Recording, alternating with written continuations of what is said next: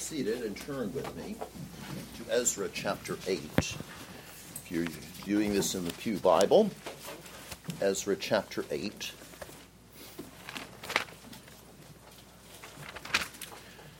Pew Bible, pages 645 through 647. Ezra chapter 8, starting on page 645 and going through to page 647.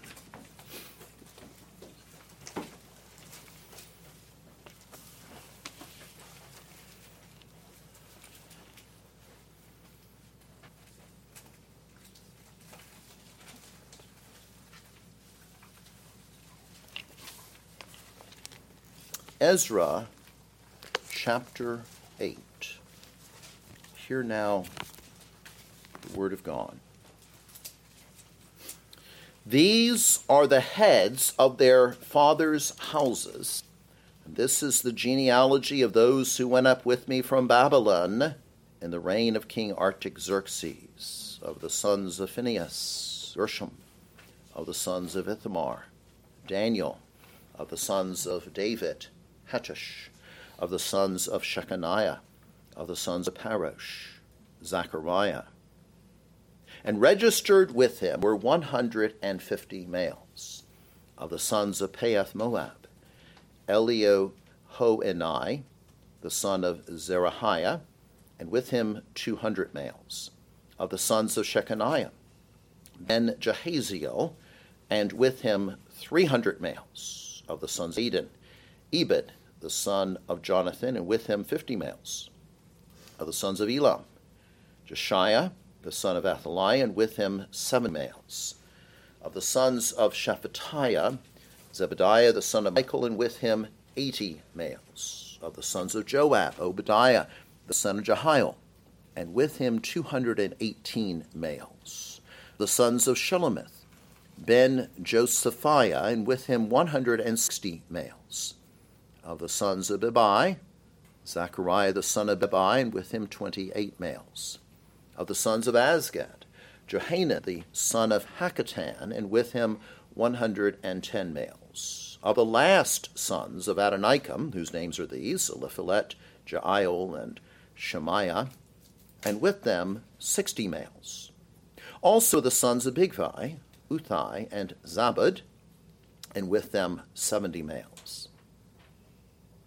Now I gathered them by the river that flows to Ahava, and we camped there 3 days. And I looked among the people and the priests, and found none of the sons of Levi there.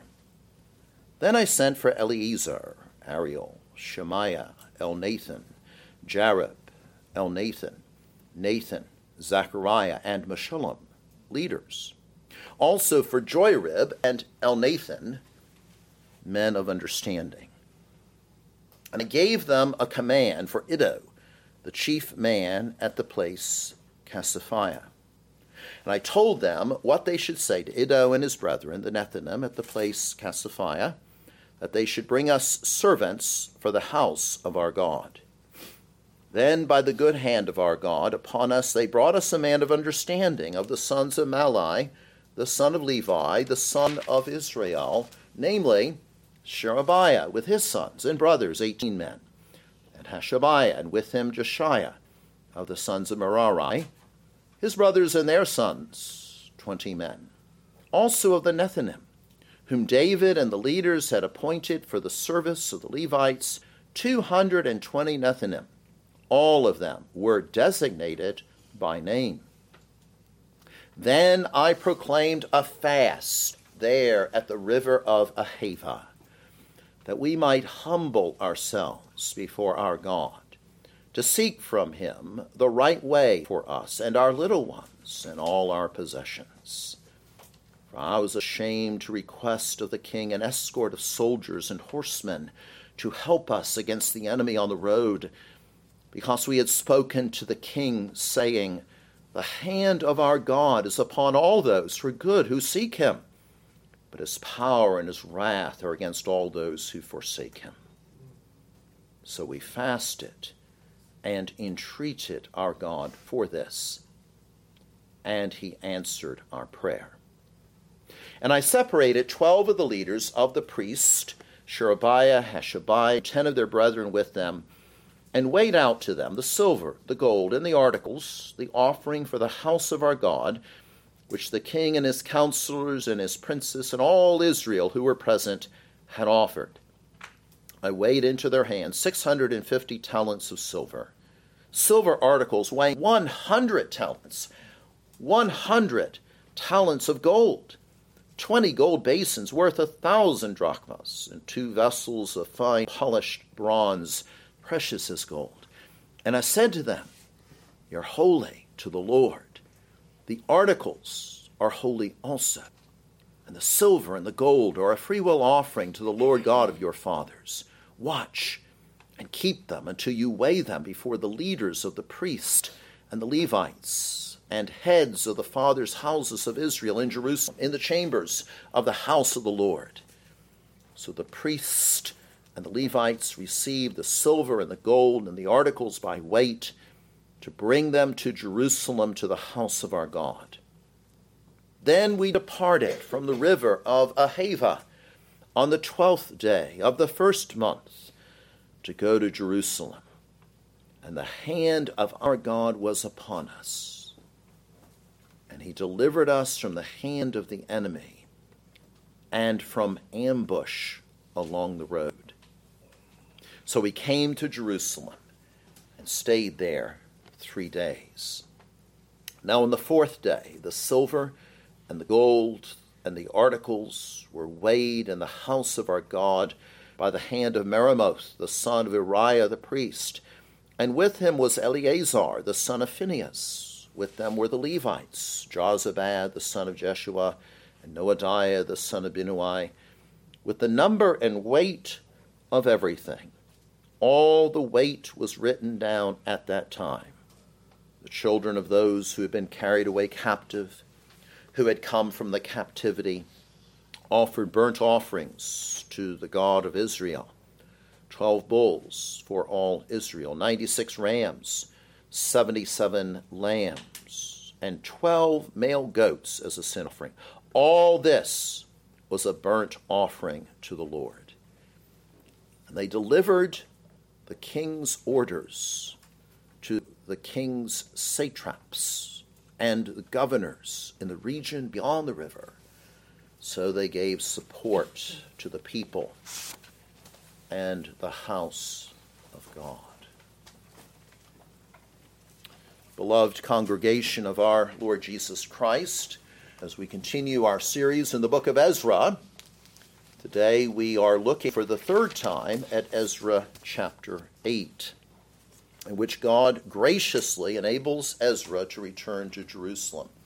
God graciously enables Ezra to return to Jerusalem. I remind you all again that we're now in the 2nd act, if you will, of the book of Ezra. The 1st act, chapters 1 through 6, and now the 2nd act, chapters 7 through 10, occurring about 70 or so years after the events of the first 6 chapters. This is now where Ezra himself, after whom the book is named, presumably he's the author of the book as well, although there's some controversy over that. But in any case, this is where Ezra himself, starting in chapter 7 and now into chapter 8 and following on, is going to play a major role. And so God graciously then enables Ezra to return to Jerusalem. And you'll see, of course, in chapter 7, that there was sort of an overview of this return, an overview including the ability that he had by means of Artaxerxes to come back into the land. And now in chapter 8, we have the details, if you will, the details of St. Ezra's return. Now, in the first sermon on this chapter, we talked about the people of Ezra's return, looking especially at verses 1 through 20. Notice again the heads or the chief of their fathers, verse 1, and then it's listing all these people, all these genealogies here. all these people. But you also have the Levites and the Nethinims. The Levites, the priestly tribe, the Nethinims, the temple servants. And as I noted in preaching that sermon, as I applied it, as you may remember, I said, embrace salvation. Embrace salvation. That what you have here in terms of Ezra is the call to join up. Remember, children, the illustration I gave about the fellow at Penn Station saying, all aboard? And so the call then to join up and to go back into the promised land as an act of faith. And indeed, rejoice then in the divine plan of salvation, including the fact that the people needed to come back into the land in order to do what? To set up for the Lord Jesus to come from the line of David. So the people of Ezra's return. Then last time, the provision of Ezra's return, verses 24-30 and 33 through 36. The provision of Ezra's return, we see the various overseers here, and then all these material possessions, a whole bunch of silver and gold and bronze and so forth. But notice the important thing there is found in verse 28. And I said to them, Ezra said to them, you are holy to the Lord. Articles are holy also, and the silver and the gold are a freewill offering to the Lord God of your fathers. You are holy. That's the essence. The holiness. It's not the material itself. It's the holiness. It's the dedication to the Lord. But then also, you'll see in verse 35, one of the reasons why all this was given is in terms of providing for the sacrifices. And again, that's really so important, isn't it? The offerings, these burnt offerings, if you will, showing the whole dedication, the burnt offerings, everything's consumed.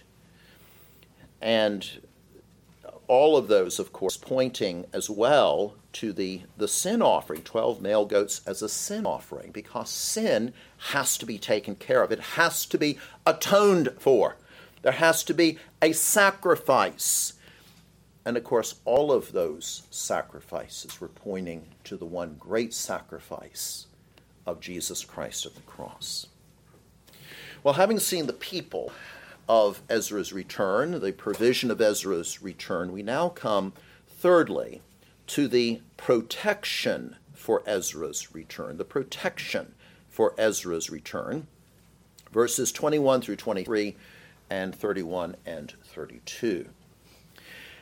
And one of the things that we note here as we talk about the protection for Ezra's return, we look at the means, notice that these are not human devices. These are not human devices. This is not how you and I would probably do things. If we're going to transport all, what would we do? What would we do, children? What would we'd get an armored car, right? We'd make sure the army was ready. We'd make sure that we had armed guards and so forth, security guards. We'd make sure that they were available and so on. But that's not what Ezra did. Now, two things then are involved here. First of all, fasting, but of course fasting is bound up with prayer as well. So we're going to look at both of those things, so fasting and prayer. Fasting, as you may be aware, is an occasional element of worship. That is to say, you don't do it all the time. Why would you engage in fasting? Well, if God impresses something upon your heart, you feel that you should fast, then please do.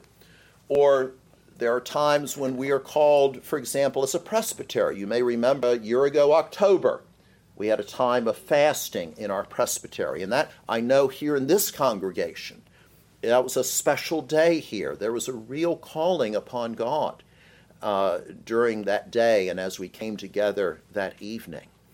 And so we know that there are times when we're called upon, or if it's the civil magistrate that calls us to days of fasting because of some emergency or whatever it may happen to be, or some particular mourning for a situation. But so it's an occasional element for particular purposes. So what are the reasons then in terms of fasting? Well, it could be grief over sin. Grief that is so deep and intense that all desire for food is taken away. And so fasting, in a sense, is the natural expression of deep sorrow for sin. So grief over sin. Maybe you're just overwhelmed. You've come to a point you realize, oh God, what have I been doing? What have I done? And so fasting would not be inappropriate.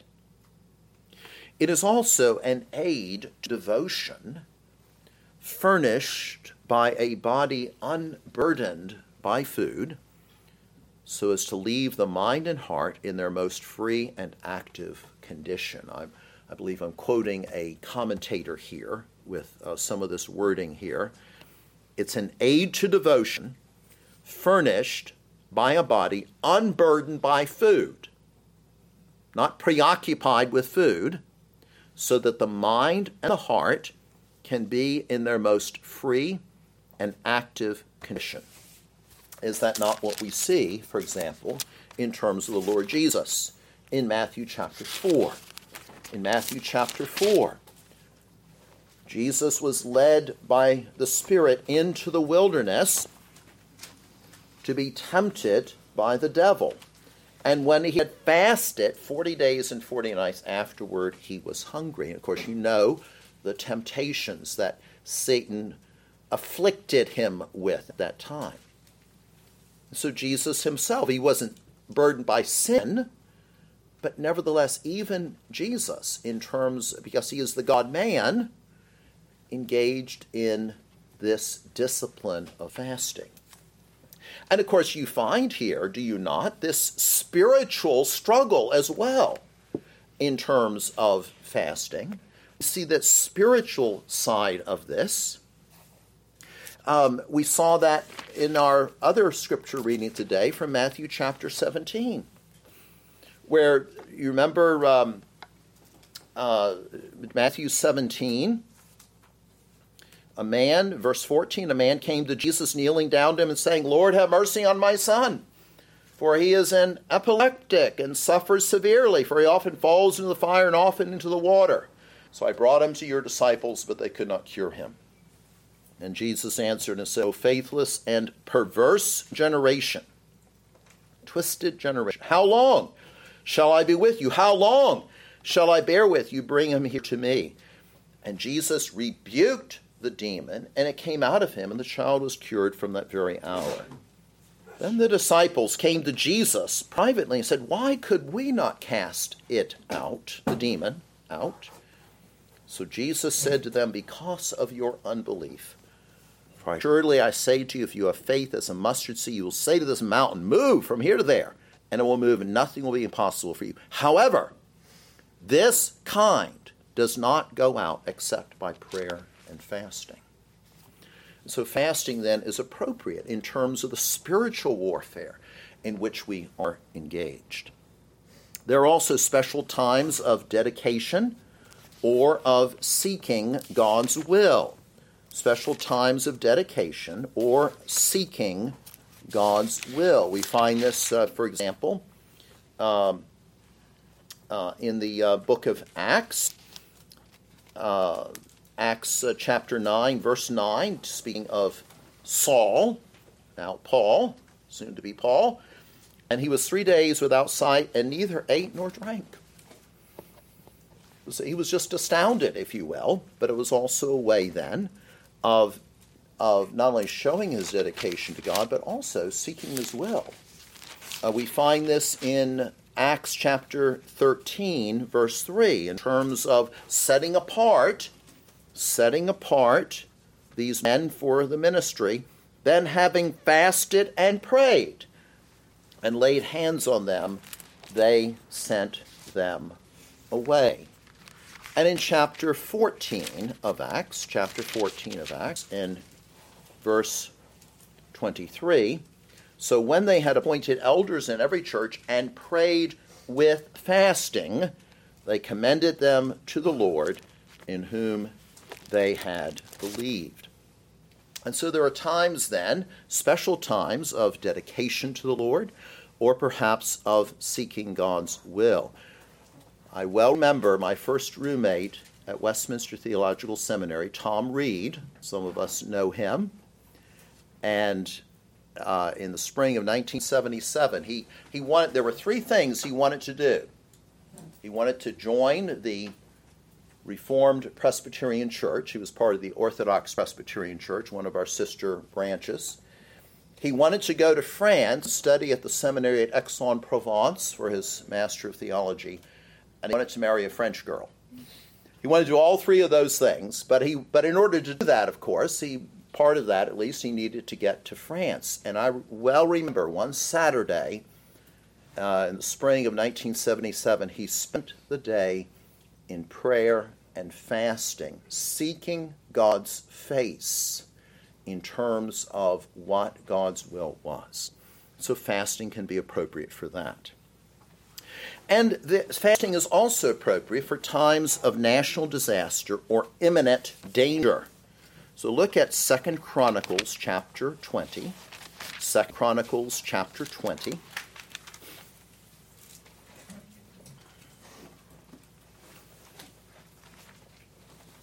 2 Chronicles chapter 20, page 608 if you're using a Pew Bible. 2 Chronicles 20. It happened after this that the people of Moab with the people of Ammon and others with them besides the Ammonites came to battle against Jehoshaphat. Then some came and told Jehoshaphat, saying, a great multitude is coming against you from beyond the sea, from Syria, and they are in Hazazon Tamar, which is En Gedi. And Jehoshaphat feared and set himself to seek the Lord, and proclaimed a fast throughout all Judah. So Judah gathered together to ask help from the Lord, and from all the cities of Judah they came to seek the Lord. Here we've got this national disaster, this imminent danger, if you will. And what does the king do? He proclaims a fast before God, which of course is exactly what we see here in Ezra chapter 8. As in verse 21 through 23, as we've been looking at here. Here there is this imminent danger. And so the people are called to fast before God. We find this in the next, not the next book, but Nehemiah, but Esther, the one after that, in Esther chapter 4. Esther chapter 4, you remember how Mordecai had asked Esther to go to the king, and she said, if I do this without his calling me, I'm in grave danger. And so verse 15, then Esther told them to reply to Mordecai, go, gather all the Jews who are present in Shushan and fast for me. Neither eat nor drink for 3 days, night or day. My maids and I will fast likewise. And so go to the king, which is against the law, and if I perish, I perish. And so that's another reason to engage in fasting. Imminent danger, or perhaps national disaster. So what is the essence then of fasting? Well, of course, it is afflicting ourselves before God by means of abstinence from food and or water. It is consecrating ourselves anew to God as we fast. It is repenting as appropriate. It is seeking God in a right way. Seeking God in a right way. Verse 21 of Ezra chapter 8. To seek from him the right way for us and our little ones and all our possessions. And is also affirming the priority of the spiritual over the material. I'm not suggesting here the material is evil or anything like that. And yet it is a way of emphasizing that there is something more important even than the bread that we eat or the water that we drink. And so fasting, and then accompanying that, prayer. That's the whole point. You fast in order to free yourself up to seek God's face and to pray. Reminded in the Westminster Shorter Catechism, question answer 98, what is prayer? Prayer is an offering up of our desires unto God for things agreeable to his will in the name of Christ, with confession of our sins and thankful acknowledgement of his mercies. And so fasting and prayer. And as they prayed, they sought God for the right way. Verse 21, the right way, the proper path for us and our little ones and all our possessions. They committed themselves to the guidance of providence. They put themselves under divine protection, and they begged God to guide them in their journey and bring them safely to its end.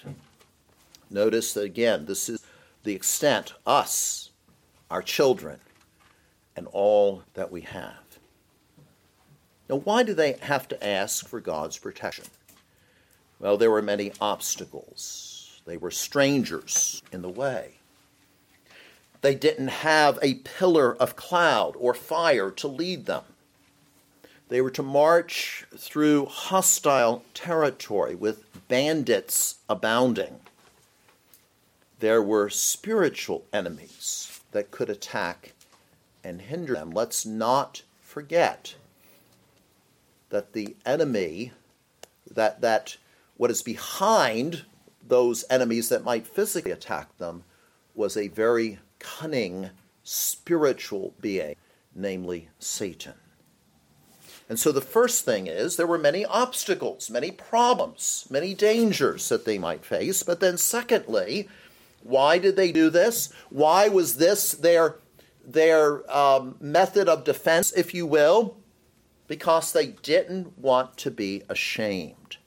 You see, Ezra had declared to Artaxerxes what a great God Yahweh or Jehovah was. And how stupid, perhaps? Foolish, maybe? For Ezra to have requested protection for the Lord's people. God is the one who promised his watchful care. God is the one who is totally bound to us by covenant. God is the one who is totally sovereign. And the same God who led Ezra back into the land would protect them. And Ezra wanted to make sure that King Artaxerxes and the entire world knew that that was the case. Well, we see then the deliverance in verse 23. So we fasted and entreated our God for this, and he answered our prayer. And we see also in verses 31 and 32 that the hand of our God was over us, was upon us, and he delivered us from the hand of the enemy and from ambush along the road. He did deliver from the enemy, from those ambushes. And furthermore, they then, notice verse 32, they tarried in Jerusalem 3 days, rest from their long journey. Now, I have 2 points of application today. The first is this: pay attention to matters of religion and worship. Pay attention to matters of religion and worship. Notice as you look at this passage here, the accuracy and the care in divine things, in religious matters, if you will. There was no sloppiness here. There was no carelessness. There was a direct accounting, a definite accounting of all these things that had been gathered, especially in handling the temple treasures.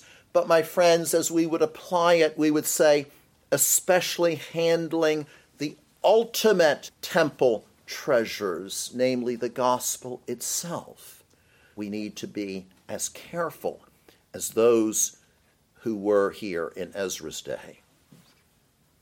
Furthermore, we should not be hesitant like the Levites were. You remember back in verse 15, where Ezra says, "I looked among the people and the priest and found none of the sons of Levi there." What a shame that was. May that not be true of us. May it not be true that we are reluctant or hesitant like the Levites were. But as we see in our text today especially, we need to be careful in terms of our prayer life, and also, as occasion presents itself, in terms of fasting. I dare say that we are all very lax in our prayer lives. Certainly I confess that. And we don't know too much about fasting either. But here, Ezra, can you sense the intensity of it? Can you sense the looking to God in terms of this? The heartfelt crying out to God. That's what is indicated by means of the prayer and the fasting. And so pay attention then. Give careful heed to matters of religion and worship. And then secondly, depend totally upon God.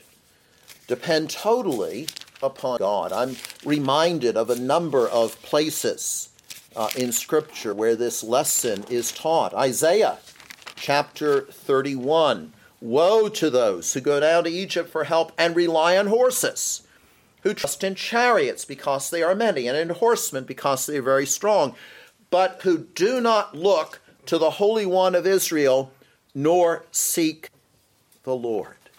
Don't trust in horses or chariots. Psalm 127, we all know that. Except the Lord build the house, they labor in vain that build it. Except the Lord keep the city, the watchman makes but in vain. And Philippians chapter 4 and verse 6. Philippians 4 and verse 6, where Paul tells us in Philippians 4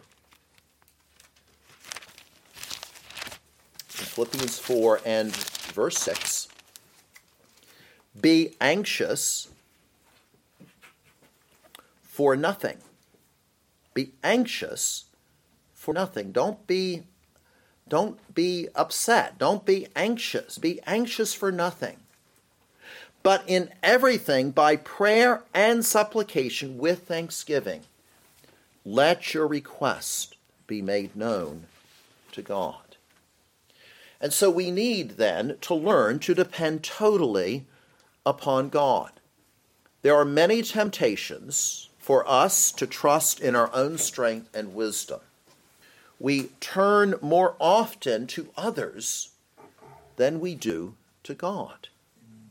The spiritual side is often forgotten in our daily lives. On their pilgrimage back to Jerusalem, the people would have been reminded of God's presence and providence. They would have been reminded of those things as they went back, perhaps singing the songs of ascent in terms of their going back to Jerusalem. They would have been reminded of those things. And so we too must be reminded of them. But my friends, I don't want to end just there. I need to say very distinctly to you that to depend on God really means to depend on Christ. He is the one who has promised to be with us and never to forsake us.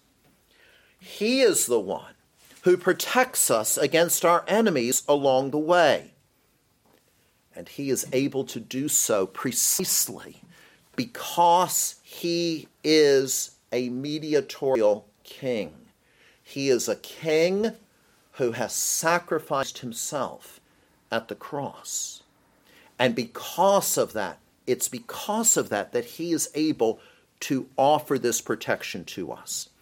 We saw that theme back in chapter 3 of Ezra and verse 3. Remember when a few months ago when I preached on that passage? It's very interesting there. Verse 3, because fear had come upon them because of the people of those countries. And so there was fear, was there not, in terms of the people? There was fear. The spirit, undoubtedly, the spiritual battle that was there. But remember from the poem, from every stormy wind that blows, remember the lines, "Oh, whither could we flee for aid when tempted, desolate, dismayed, or how the host of hell defeat had suffering saints no mercy seat." You see, it was by means of sacrifice that their people were showing their trust in the atonement, were showing their trust ultimately in Christ's sacrifice, looking forward to that in faith. And so in a similar way then, we see in terms of their dependence upon God, it is actually their dependence upon Christ as they are looking forward to the sacrifice that would come. Let me remind you that fasting is not meritorious. You do not earn brownie points with God by fasting. Fasting and prayer instead are manifestations of faith, looking to what God has done, looking to what Christ has done, giving you the ability to do that, to look to Christ and putting that faith into effect. And my friends, even as Jesus is that spiritual rock, 1 Corinthians 10, who accompanied the children of Israel in the Exodus, even so, Jesus is the one who is with the Jews as they trekked back into the Holy Land. And so, my friends, depend totally upon God. Do so by faith and faith alone. Put that faith into practice as you cry out to God and as God calls you to do so, as you fast before Him. Join these Jews on their trek back to the Holy Land. Amen. Will you please stand for prayer?